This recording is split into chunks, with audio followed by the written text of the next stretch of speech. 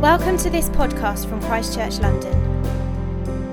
For more information and resources, please go to christchurchlondon.org.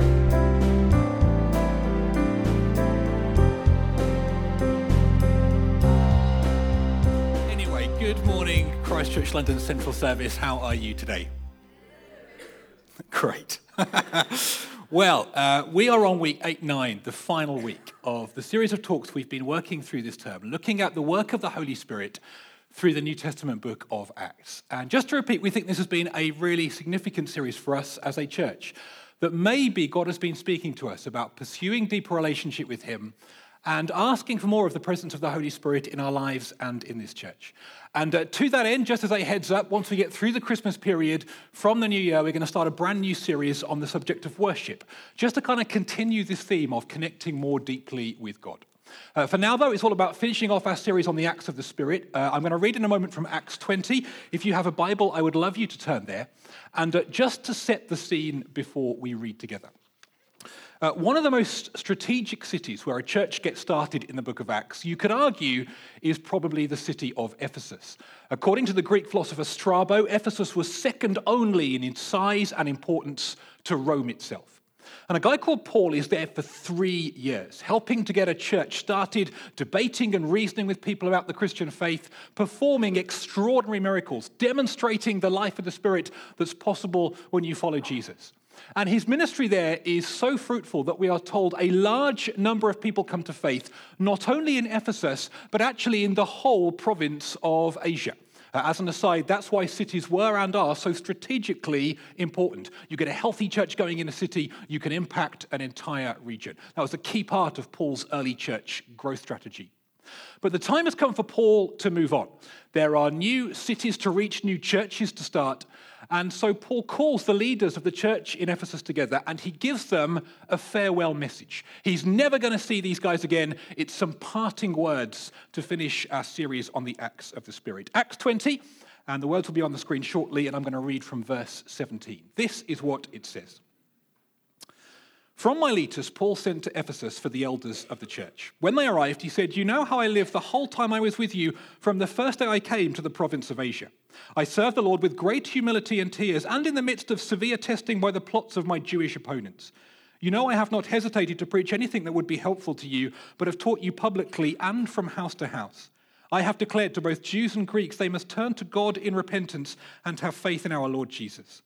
And now, compelled by the Spirit, I'm going to Jerusalem, not knowing what will happen to me there. I only know in every city the Holy Spirit warns me prison and hardships are facing me. However, I consider my life worth nothing to me. My only aim is to finish the race and complete the task the Lord Jesus has given me, the task of testifying to the good news of God's grace. Now I know that none of you among whom I've gone about preaching the kingdom will ever see me again. Therefore, I declare to you today I am innocent of the blood of any of you, for I have not hesitated to proclaim to you the whole will of God. Keep watch over yourselves and all the flock of which the Holy Spirit has made you overseers. Be shepherds of the church of God, which he bought with his own blood. I know after I leave, savage wolves will come among you and will not spare the flock. Even from your own number, men will arise and distort the truth in order to draw away disciples after them. So be on your guard. Remember, for 3 years I never stopped warning each of you night and day with tears." Verse 36. When Paul had finished speaking, he knelt down with all of them and prayed. They all wept as they embraced him and kissed him. What grieved them most was his statement they would never see his face again. Then they accompanied him to the ship. Interestingly, in the whole of the book of Acts, these are the only words, the only text of a speech delivered exclusively to Christians. And I think it's kind of appropriate that we are wrapping up our series on the Acts of the Spirit here, because Paul is wrapping up his own ministry in Ephesus with these words. And what a ministry it has been. An entire city, an entire region has been changed. And so he is really keen that the momentum that he has started continues. What's he going to say? And as I scrolled down the text of his speech, I was surprised that his first and primary command is this. You want to keep all of this going? Keep watch over yourselves. And those are the 4 words I want to focus on pretty exclusively today. Keep watch over yourselves.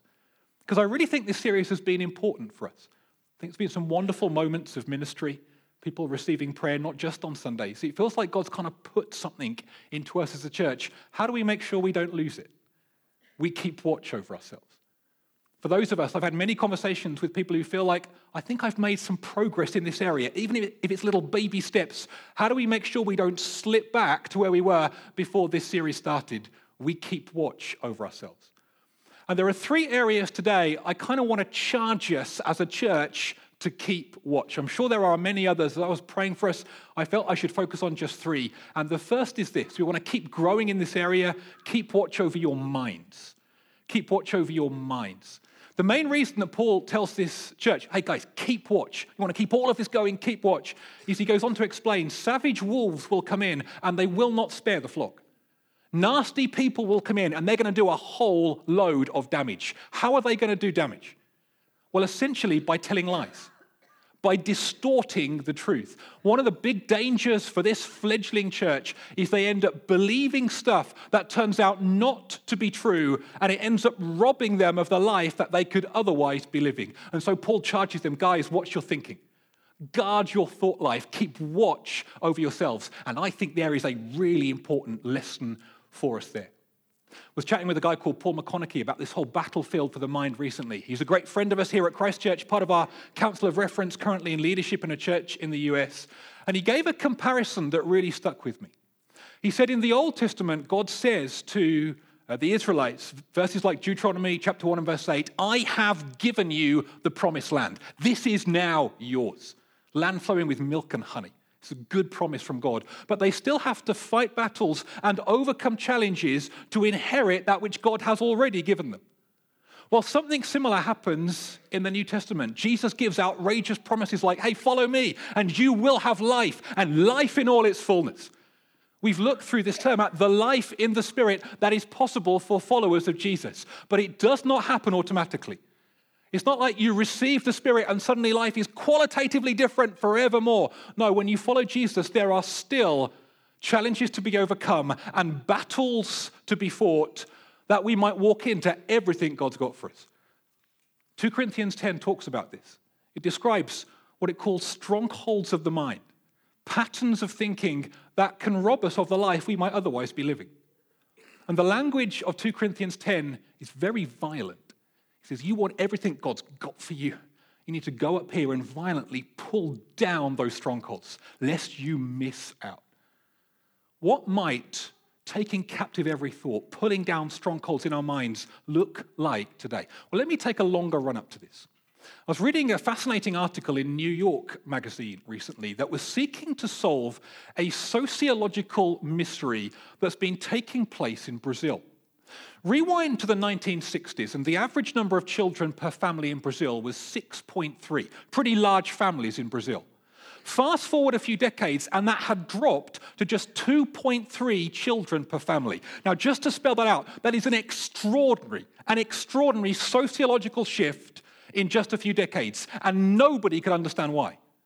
The government had done no campaigning on family size through this period. In fact, at one point, all forms of contraception were even banned, and yet fertility rates continued to drop. What on earth was going on? Well, as the researchers began to delve into this mystery, they zeroed in on one factor above everything else, and it was this: television.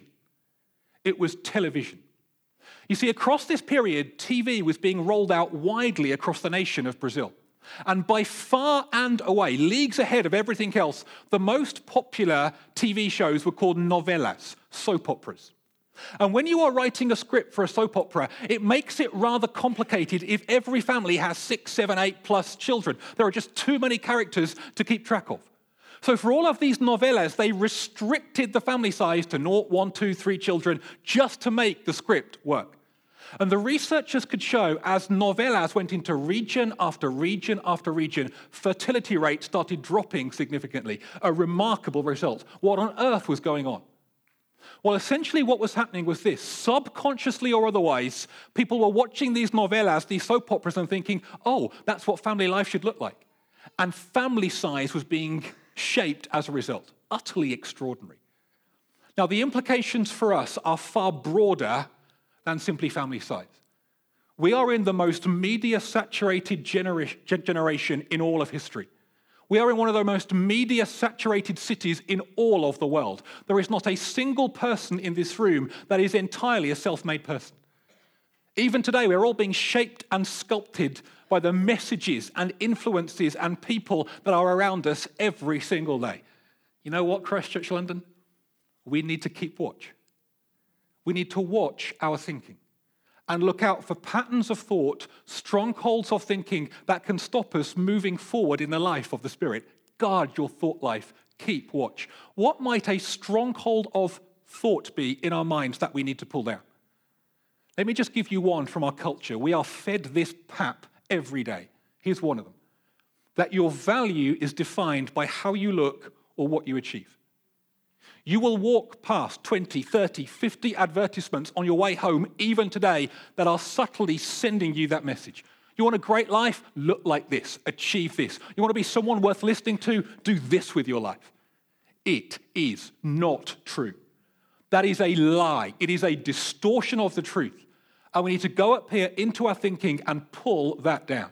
You know, one of the most common strongholds of thinking that I have discovered in people in this church over the last 14 years of doing it, in one-on-one pastoral conversations. People have said things like this to me again and again. Words to this effect: I am too much of a failure for God to ever use anyone like me.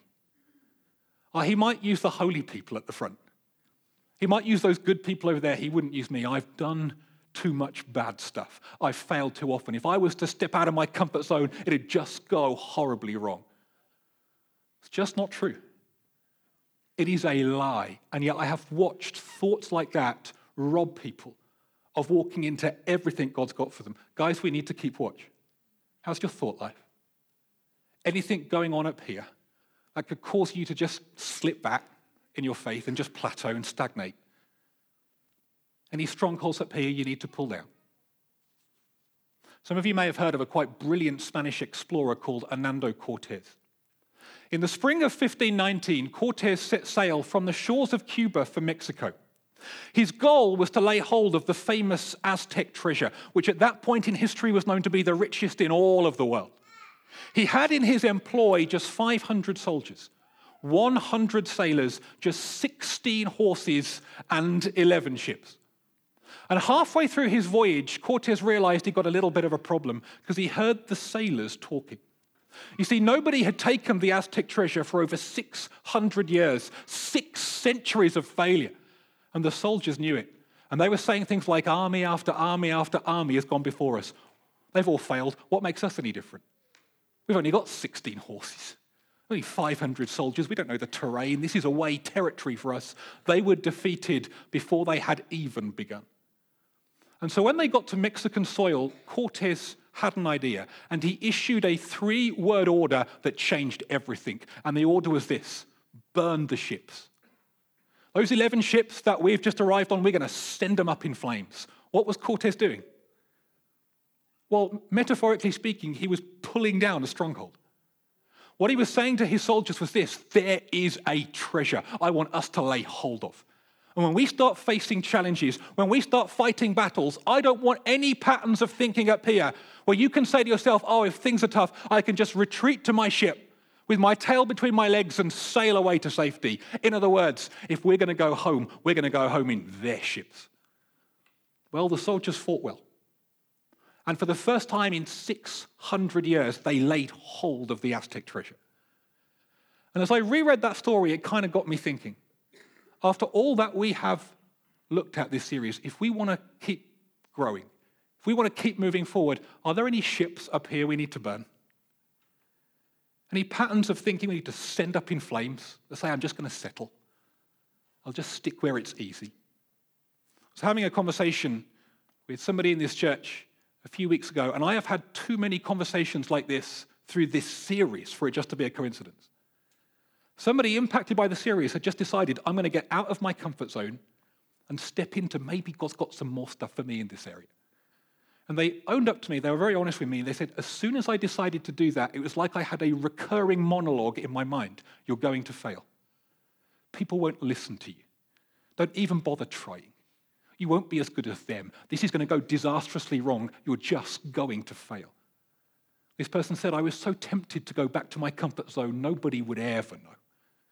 You know what they had to do? They had to go up here and start fighting. And they decided, you know what? I'm not going to give in to fear. I am not going to settle for the path of least resistance. I'm not going to stay where it's comfortable. And they got out of their comfort zone. One of the things they did was they prayed for somebody who reported back pain. And as they prayed the simplest prayer, this person said the back pain left immediately. Was that God? I don't know, but it sounds like him. But my reflections were twofold. Firstly, that moment seemed to be more significant for the prayer than the prayee. The person whose back pain disappeared was like, oh, wonderful, pain's gone. Thank you, Jesus. And off they went on their merry little way. But for the person who did the praying, they were like, oh my goodness, God used me. He used someone like me. I want to pray for somebody else. I want to keep growing. But the point is this, they would have missed it completely if they had given in to what was going on up here.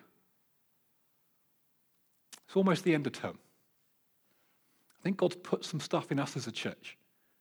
It's important for us that we keep growing. There's a life of the Spirit that's possible for us. How could we lose it? We don't keep watch.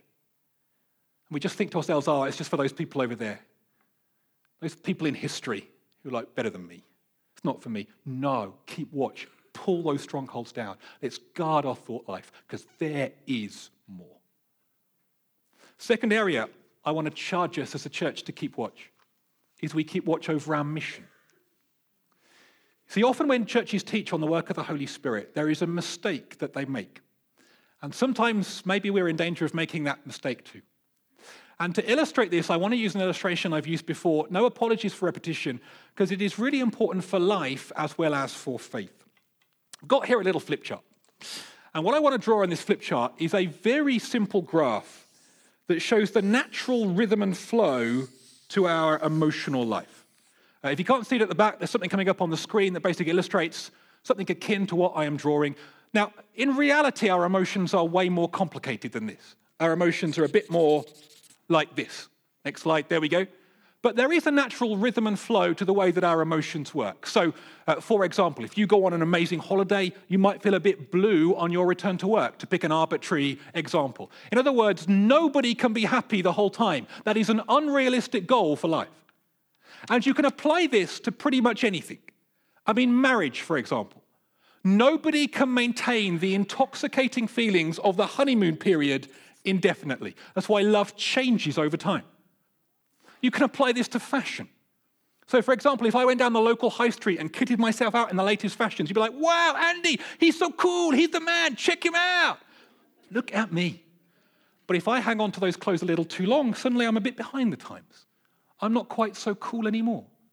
If I hang on to those clothes for too long, I'm like as out of touch and out of date as it's possible to be. I am totally uncool.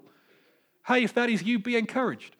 Hang on to those clothes a little longer and you're going to come back into fashion again. You're retro, hey? Lars, hang on, my friend. There is hope for you yet. Now, here is the mistake that churches often make when they teach on the work of the Holy Spirit. It becomes shorthand for feel-good Christianity. You want to live a great life? Have more of the Holy Spirit. Going through a tough time right now? Have more of the Holy Spirit. Often I hear churches talk of the Holy Spirit as little more than a happy pill. You could be forgiven for thinking that through this series. We've talked about the Spirit giving courage and faith and boldness and life and working miracles and helping with explosive church growth and unity. And it just sounds amazing. Who doesn't want that? We need to realize it's only part of the story. John Stott's commentary on Acts is excellent on this. It talks about the rhythm through the book of Acts, blessing, but also battle. Breakthrough, but also lots and lots of trouble. More on this in a moment. But you get a feel for it in the passage that we read. I mean, verses 22 to 23, Paul gets a prophetic word from God. Oh, sounds amazing. Coming up on the screen. Let me just paraphrase this. This is the Tilsley translation of the Bible. Bit blasphemous, but work with me.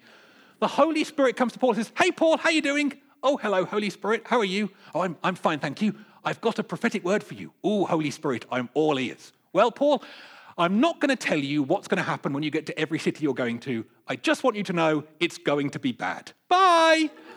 That's basically what the Holy Spirit does here. Paul, I'm not going to tell you what's going to happen. Just a heads up, though. It's going to be bad. It's going to be really, really bad. And it actually gets worse. Because Paul says, hey, God's spoken to me. It's not just going to be bad for me. It's going to be bad for you. Savage wolves will come in. They will not spare the flock. A small wonder at the end of this closing sermon, everybody is in tears. It's like the most depressing sermon ever. We're all doomed. And actually, if you look at it in its wider context, it gets worse even still. You see, right now in Paul's journey, he's heading for Jerusalem. Ultimately, Rome, end of Acts. Right now, it is Jerusalem. And the author Luke makes a number of comparisons that almost certainly the first readers would have picked up on with somebody else's journey to Jerusalem where they ended up giving up their very life, Jesus himself. Comparisons will come up on the screen behind me. In other words, the author is communicating to the reader, you want this life of the Spirit? You want more from God? Well, you follow in the footsteps of Jesus, it may end up costing you everything. More than that, as I'm sure most of you are aware, the book of Acts that we've been going through this term, it's the sequel to the Gospel of Luke. Both are written by Luke, the doctor, and they are addressed to most excellent Theophilus. Who on earth was he? Well, we don't know to be sure. But the only people in the whole of the book of Acts that are addressed as most excellent are Felix, Acts 23, and Festus, Acts 26, both Roman governors. And it is highly possible, having read into this, I think likely, that the whole of the book of Acts, this life of the Spirit that we have been going through this term, is written by Dr. Luke to a Roman governor as some kind of legal document, some kind of factual account. Because as these words are being written down, Paul is in prison and facing trial and possible execution. This whole life of the Spirit is anything but feel-good Christianity. If we are really hungry for more, if God's got more for us as a church, I wonder, there'll be some amazing stories. I can't wait. Heads up, there'll be lots and lots of trouble. And if you are anything like me, what happens when you face trouble, fear, criticism, opposition, is everything within you wants to retreat to where it's comfortable and safe. And you end up plateauing and stagnating in your Christian walk, and you settle for same old, because the alternative feels too tough. Guys, if we get into 2018 and we start moving forward and trouble comes, how do we get over these moments? It all comes down to the mind again, comes down to our focus. Here's the way that Paul puts it. He says, my only focus, my only aim, verse 24, to finish the race. Good times, bad times, they're going to come and go. Successes, failures. No, this is what I'm living for, the end of the race. That's where my focus is. I'm not going to let bad times put me off. You know what struck me, I think, most about this closing sermon from Paul to this church? I mean, they've had the most amazing 3 years. A whole city's been changed. How do they keep it going? What's Paul going to say? Any radical new instruction? No, he just reminds them, more than anything else, about his mission. The troubles, the trials, the testing, the tears. But just keep going, guys. Remember the mission. Trust me. Live on. There is more. In other words, if we're hungry for more in God, we're going to have to remind ourselves, okay, this is tough right now, but I'm not living for me and my glory. I'm living for something greater. And just as some kind of perverse encouragement, if you want to grow in any area of life, let alone the life of the Spirit, you're going to have to navigate some of these difficult periods of life. You want to grow in any area, you've got to go through this. Let me just give you a really silly example. My wife and I have been married 10 years this year. First year of marriage, we've been married about 3-4 months. I decided I'm going to teach my wife, Joy, how to drive. She couldn't drive at the time. I thought, I'm going to give Joy some driving lessons. It did not go well. Apparently, I repeatedly talked in a tone of voice that was not conducive to building a happy marriage. I have raised my voice on a few occasions. The lowest point was when I grabbed the steering wheel and shouted out loud, I quote, "Oh no, we're going to die. We're all going to die." I mean, there were indicators and windscreen wipers going. We were bunny hopping or swerving all over the road. I mean, boy, oh boy, first year of marriage. Jesus led us through the valley of the shadow of death on those driving lessons. He really did. But the point is this. We did not give up because we're like, oh no, we got to tool up here. And when you learn any new skill, it gets difficult for a bit. We got to push through. That's exactly what the life of the Spirit is like. And you get through by focusing on, okay, this is why we're doing this. We're focused on the mission. We want to tool up. You know, I can totally relate to that thought that goes on in your mind, Andy, you're going to fail. You try and step out in that area, people aren't going to listen. Don't even bother trying. You'll never do it as good as them. You just give up now. I can totally relate to that. And you see, it's not enough to say I'm going to go up here and pull down that stronghold. It's a lie and I won't believe it. And here's the reason, because it's not quite a lie. It's a distortion of the truth. You see, I will sometimes fail. Now, some of you have known me for a long time. Now, I'm not going to do this, but if I ask for a show of hands, who here has seen me fail? Wow. It'd be like the end of a music concert. There'd be lighters waved in the air. I mean, I failed a lot. So what I have to do is I have to go up and pull down. I'm not going to give in to fear, but then I have to replace it with truth. Yeah, I am going to fail. But he never does. Yeah, I am going to fail. But my life is not to be defined by failure. My value doesn't come from that. My value comes from his love for me, displayed in the person of Jesus. That's who I'm living for. That's my race. Yeah, I am going to fail. But God isn't looking for success from me. He's after faithfulness. Plenty of times in the Bible and in life where things seem to get worse when you follow Jesus. How do you push through? Remember the mission. Remember the mission. Focus on that. Don't live for feel-good Christianity. It's not a product on the shelf to compare with other products to make you feel good about life. There is more. We're here to make a difference in this city. Sometimes that might mean things get tough. We push through by focusing on the mission. As most of you are aware, we have 4 services right now, South Central, West End, East London. And we're praying that 2018, our 5th, will happen in Sutton, Zone 5, South London. And as we've shared from the stage 12 months ago, just under 20 adults, 20 kids, we really want to start a service here. So we gave them a challenge. Can you double this year? And I was there a month ago, and the atmosphere was electric. 44 adults, 7 regulars away, 30 children. It's brilliant. But having been close up to their journey, because I live down there, they deserve the credit. They've done most of the work. One of the things I've observed about their journey is they have really put themselves out there when it comes to inviting other people to Alpha and Church. I mean, they have invited hundreds. Schoolgate, posts on social media, sports events. I don't have the stats to hand. My hunch is they've probably invited more people to Church in Alpha than any other service. And there's just 30 of them down there. It's been amazing to see. And you know what? When they've invited all these people, they've just been rejected a lot. Whole load of people have said, no, not for me, thanks. Sometimes it's been a bit awkward. I was at one sports event. We've been playing football. And at the end, one of the guys says, hey, who wants to come to Alpha tomorrow? I'm studying it tomorrow night. And everyone said no. All got a bit cringy. But you know what? Amidst all of the rejection, a whole load of people have said yes. A whole load of people have said, yeah, I'd love to come.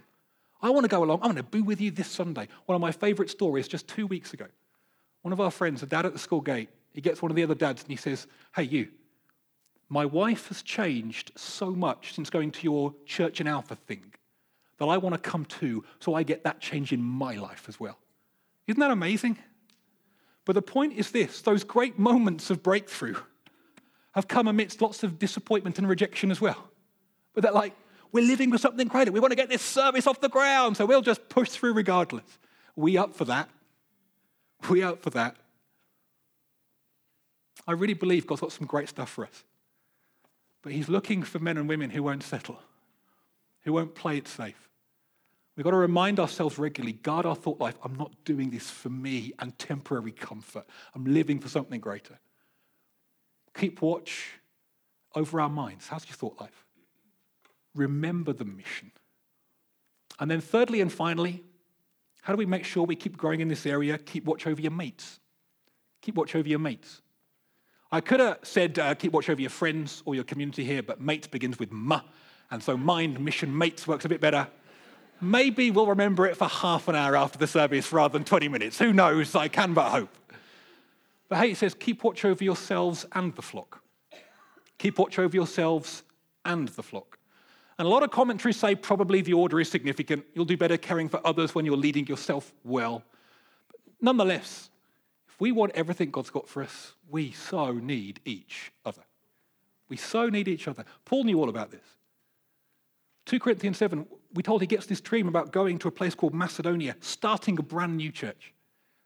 And it's tough. He talks about conflicts on the outside and fears on the inside. I find it really encouraging that Paul, this amazing man of the Spirit, he experienced fear. How did he overcome it? 2 Corinthians 7:6, he writes, but God comforted me with the coming of Titus. God didn't zap him with a Holy Spirit moment. Ooh, comfort, that's nice. No, he brought a person into his life. God so often works this way. Joel mentioned in his notices a monkey moment. I'm going to give you that analogy because I think it fits nicely here. Yeah, preach it. I was aware of a fascinating biology experiment. This is years ago now. Biologists took a monkey, and they took a monkey and put it in a cage. Have you got a photo? There it is, monkey in a cage. And they scared the monkey.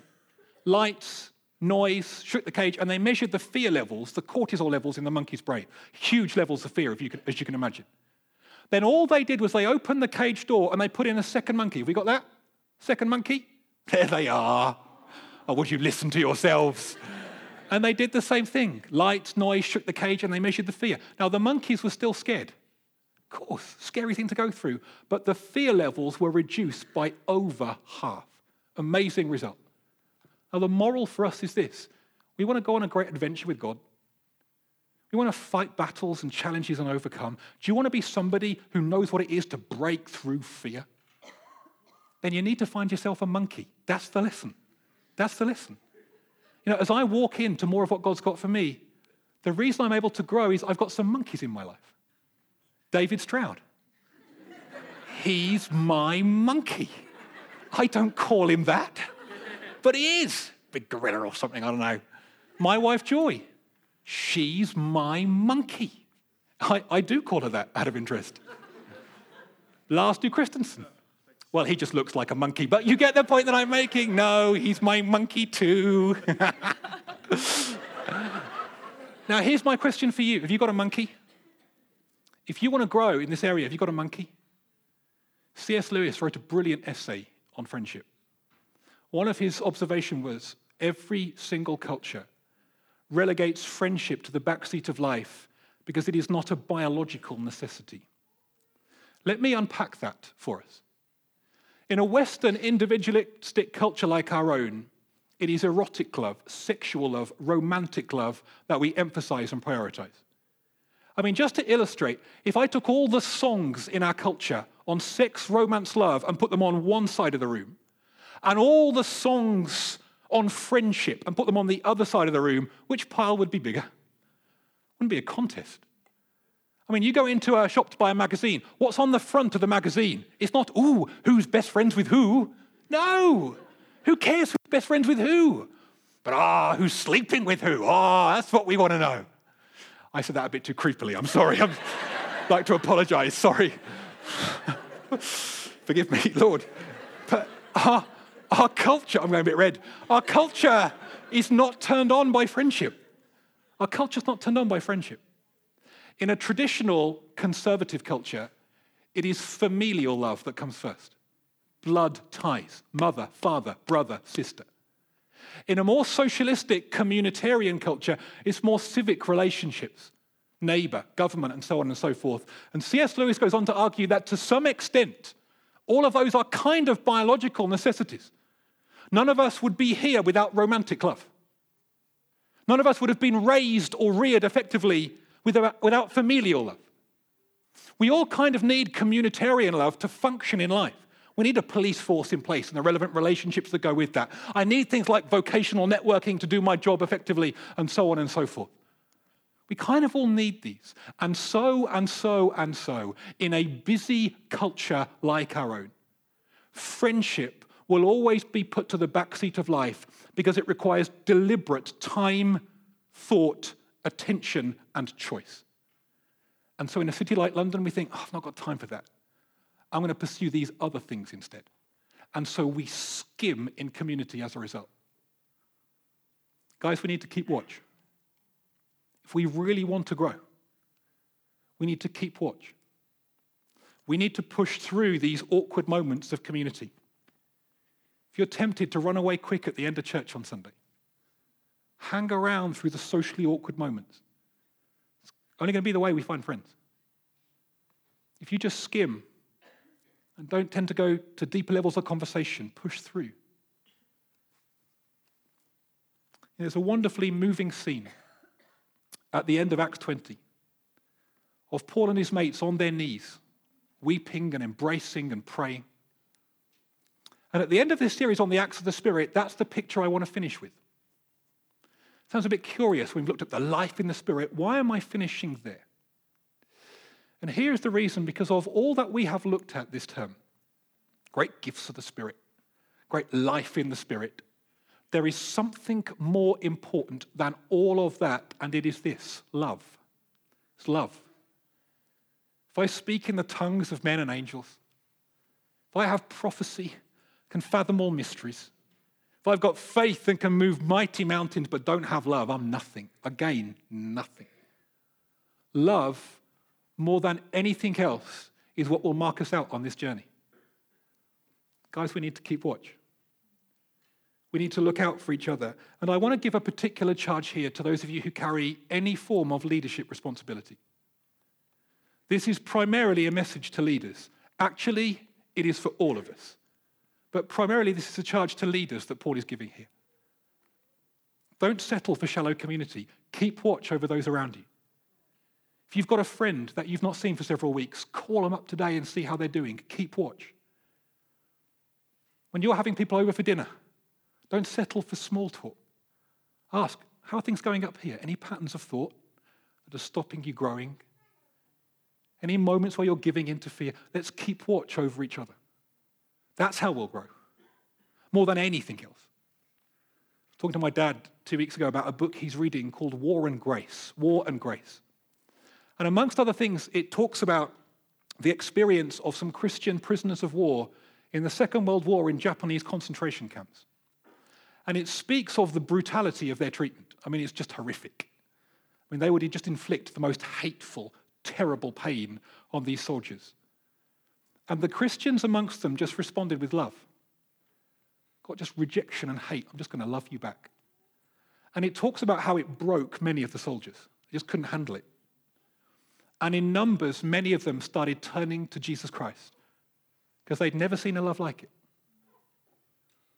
I really believe with all of my heart that if we want to really grow, if we want everything God's got for us, love is the most powerful tool in our armory. Love.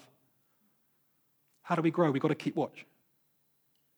We've got to look out for each other. We mustn't pursue other forms of friendship to the detriment of genuine community. The Bible says you cannot thrive in life without it. Have you got a monkey? Have you got real community? It doesn't happen automatically. We only get there with deliberate choice and careful thought. I've chatted to people in this service, and they've been around a while, and they still feel lonely. And the thing that strikes me is if you look from the outside, you'd never guess. Are we up for going deeper? Are we up for looking what's really happening inside? Are we going to be people who keep watch over each other? That's what will mark us out. That's what I think will define how far we go in this area. Keep watch. Maybe the band want to come up. How do we walk into everything God's got for us in the life of the Spirit? Keep watch over your thinking. Any ships up here that are telling you, I'm just going to run to where it's safe. Burn them. Burn them today. Keep watch over the mission. God's made us for more than safety. Remember why we're here. Remember why we're doing this. And let's help each other do those two things. Let's keep watch over each other.